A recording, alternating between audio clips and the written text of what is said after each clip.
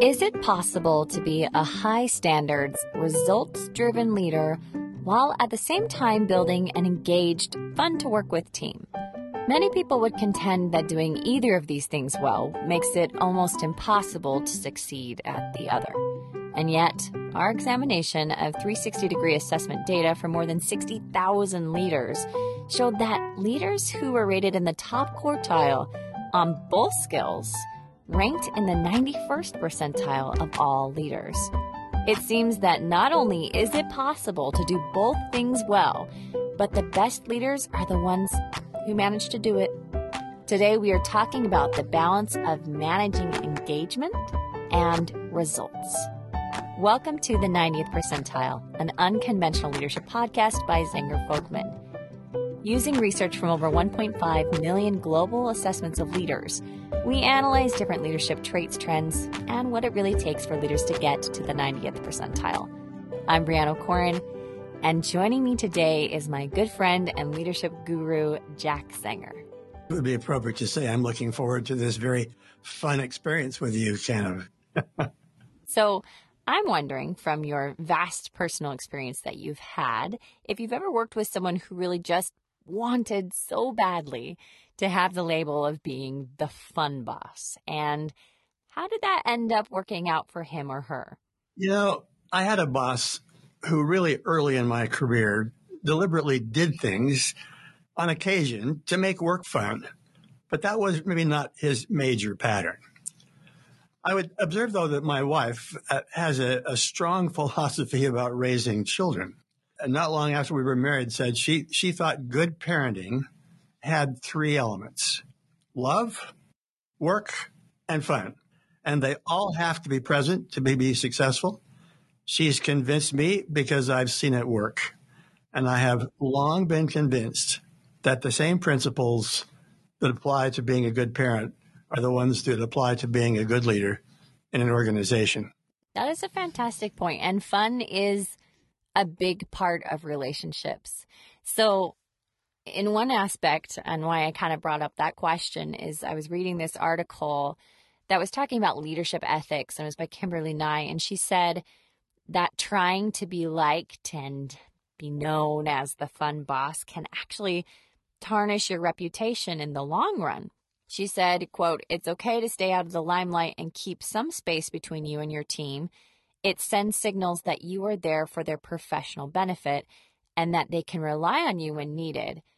So I think there is some potential wisdom to that.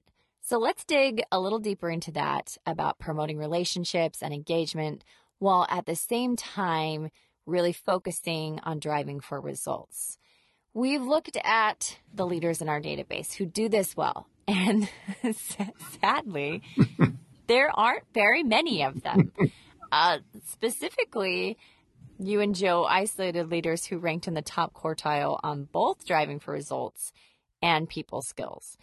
And you found that only 13% of leaders in our data fit this profile. So this did leave us with a set of 7,800 leaders to analyze. So that's something. We still had quite a few to look at, even though it's 13%. So Jack, what did we learn? Well, to start off, we found that younger leaders excelled in this ability to run an effective and yet fun team environment. Leaders who were under 30 years of age were 2 to 3 times as likely to be effective at both driving for results and creating engagement than their older compatriots. Nearly 1/3 of the group under age 30 achieved both priorities well. But around age 40, it seems, leaders appear to have made a choice between being results-driven or more interpersonally strong. From there forward, only 10% of leaders in any age group would do both things well. Oh, wow. That is kind of sad. I get it, though. In my 20s, I could stay up way late and get up really early. You have a lot of energy, but still, older leaders, they have more experience. They've seen what works and what doesn't. So why do you think they stop putting in that energy? Yeah. Well, perhaps younger people place a heavier value on work relationships than the older generations do. Certainly that seems true anecdotally. Young people do seem more interested in having close personal friendships with their colleagues. Older workers are more likely to say, well, work is work and my personal life is my personal life, and never the twain shall meet. And perhaps these older colleagues also know more people outside of work and aren't so reliant on their working relationships. And I also think that older colleagues feel less of a need to rely on their human skills, assuming that colleagues will be influenced by their greater experience and their just general wisdom. But we also wondered if the results we found correlated not only with age, but also with position. And indeed, that's what we found.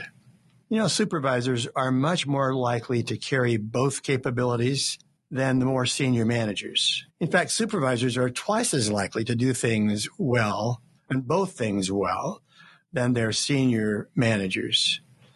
In this case, we did see some decline in both skills, both the driving for results and interpersonal skills with age. But people skills declined more than the drive for results as leaders moved from being a supervisor to a more senior position in top management. So, in summary, both skills declined with age, and age and position are indeed strongly correlated with each other. And it's also more likely that people with less power, such as the supervisors, feel that they have to rely on their people skills if they're going to get the results they want. And senior leaders maybe assume that they can rely on their experience and wisdom and their position. And the thing is, older or more powerful managers would also really benefit from emphasizing their human people skills, even if they don't fully realize that.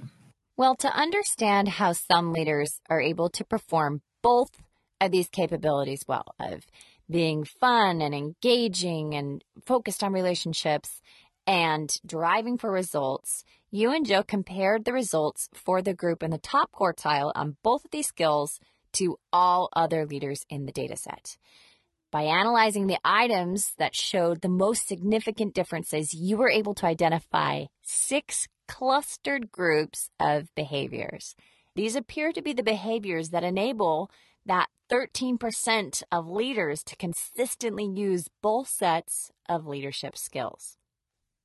Now, you wisely labeled these clusters behavioral bridges because the evidence suggests that these bridges enable leaders to simultaneously drive for results and practice good interpersonal skills. Obviously, these outcomes single out leaders as possessing 6 powerful skills that allow them to perform at much higher levels than those who lacked these traits. So we are going to do something a little bit different with this list than we've done in past episodes. We are going to identify the behaviors and how it relates to both sides of the bridge, both driving for results and people skills. So Jack, why don't you start us off with our first behavioral bridge? Okay, the first bridge was the practice of communicating clear strategy and direction.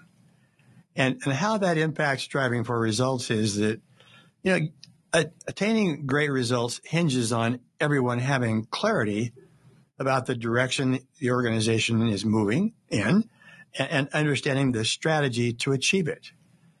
At the same time, how that impacts the human or people skills is that when people are kind of lost or confused, they quickly become more dissatisfied, whereas leaders who communicate well and provide clear direction have a much more engaged and cohesive team. So the next behavioral bridge is inspires and motivates. And you can see how this applies to both sides. For driving for results, you need to be inspirational to get people to reach those stretch goals. More than 3/4 of leaders, 78%, were rated higher on their ability to drive for results than on their ability to inspire and motivate others. We've talked about this before. We know how to push, but we don't know how to pull. When a leader has the ability to drive hard for results and at the same time inspire high effort and performance, they are much more likely to achieve results. So that's why this particular behavior bridges this gap. The next way is people skills. How it applies to that is inspiring behavior unleashes the energy within people to do their best work. Most of us want to make a positive difference in our work and in the world around us. And leaders who inspire, they generate loyalty, commitment, passion, and enthusiasm in their team members. And that's the way that they excel at creating a positive work environment. So this particular behavior really does bridge this gap. The third bridge is the practice of establishing stretch goals. And I think at first blush, many people would assume, well, that really basically pertains to the importance of driving for results. Setting stretch goals that team members accept gets other people to work harder and raise the bar. The process of setting these stretch goals can be made fun, however, and it can be exciting if the leader involves the team in the right way. And I think the other really important insight is that when stretch goals are collaboratively set with a team, amazing things happen. Work becomes more fun. Everyone is kind of all in. People feel valued and competent. And, there's been this long assumption that we make that says, well, happy people are more productive. But the data suggests that the reverse is even more true. Highly productive people are a lot more happy than those who are not as productive. The fourth behavioral bridge isn't one that I think people would naturally think of.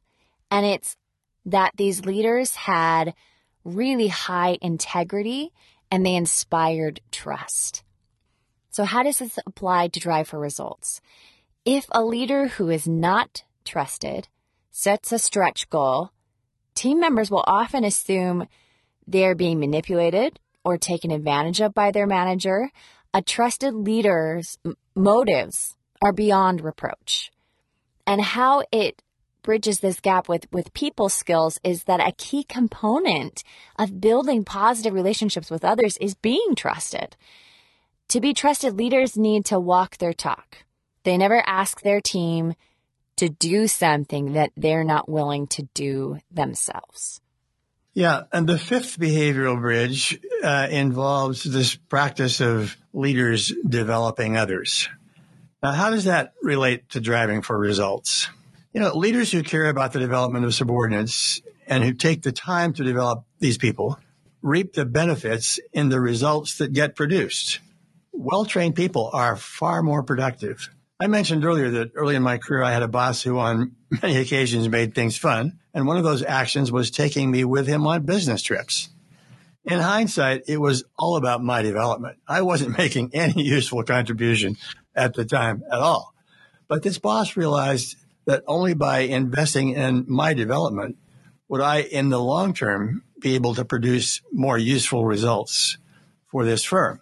And the impact that it has on people skills, most people want the opportunity to develop new skills and competencies. That's one of the important reasons people stay in organizations, why retention goes up. Leaders who are focused on helping team members develop are always viewed in a more positive light by them. And developing others has this twofold impact of both elevating performance and creating a culture that's fun and engaging.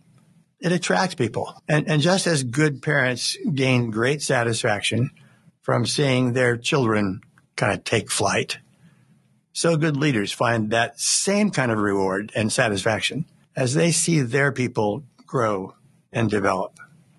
The last behavioral bridge is a skill that is very underrated in a lot of leaders, and that is your ability to be coachable.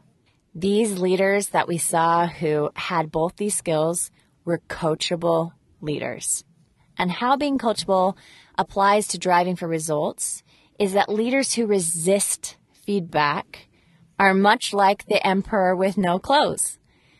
Since they do not seek or want feedback, people around them do not speak up when something is so obvious. And because of that, problems slip through the cracks. Deadlines are missed.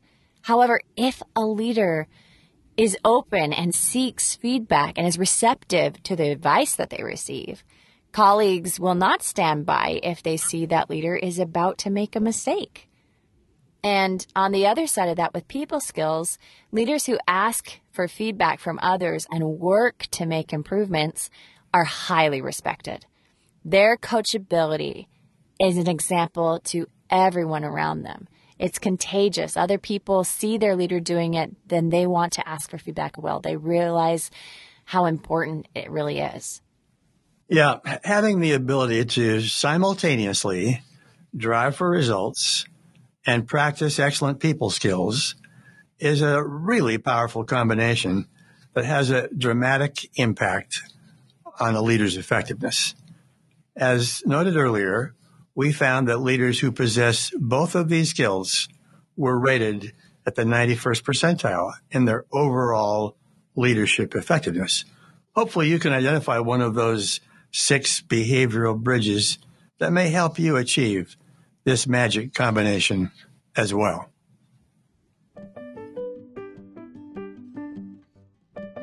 The 90th Percentile, an Unconventional Leadership podcast, was written and recorded by Brianne O'Corin, Jack Zenger, and Joe Folkman, and produced by Zenger Folkman. If you are interested in learning more about Zenger Folkman's award-winning 360-degree assessments, leadership and coaching offerings, or would like to attend our monthly leadership webinar series hosted by Jack and Joe, visit our website at zengerfolkman.com. If you like our podcast, tell your friends and coworkers about it, and be sure to subscribe on Apple Podcasts, Spotify, or Stitcher, and leave us a great review. We really like to read them. All resources and links to the research referenced in this episode can be found in our episode details or on our podcast page on zengerfolkman.com.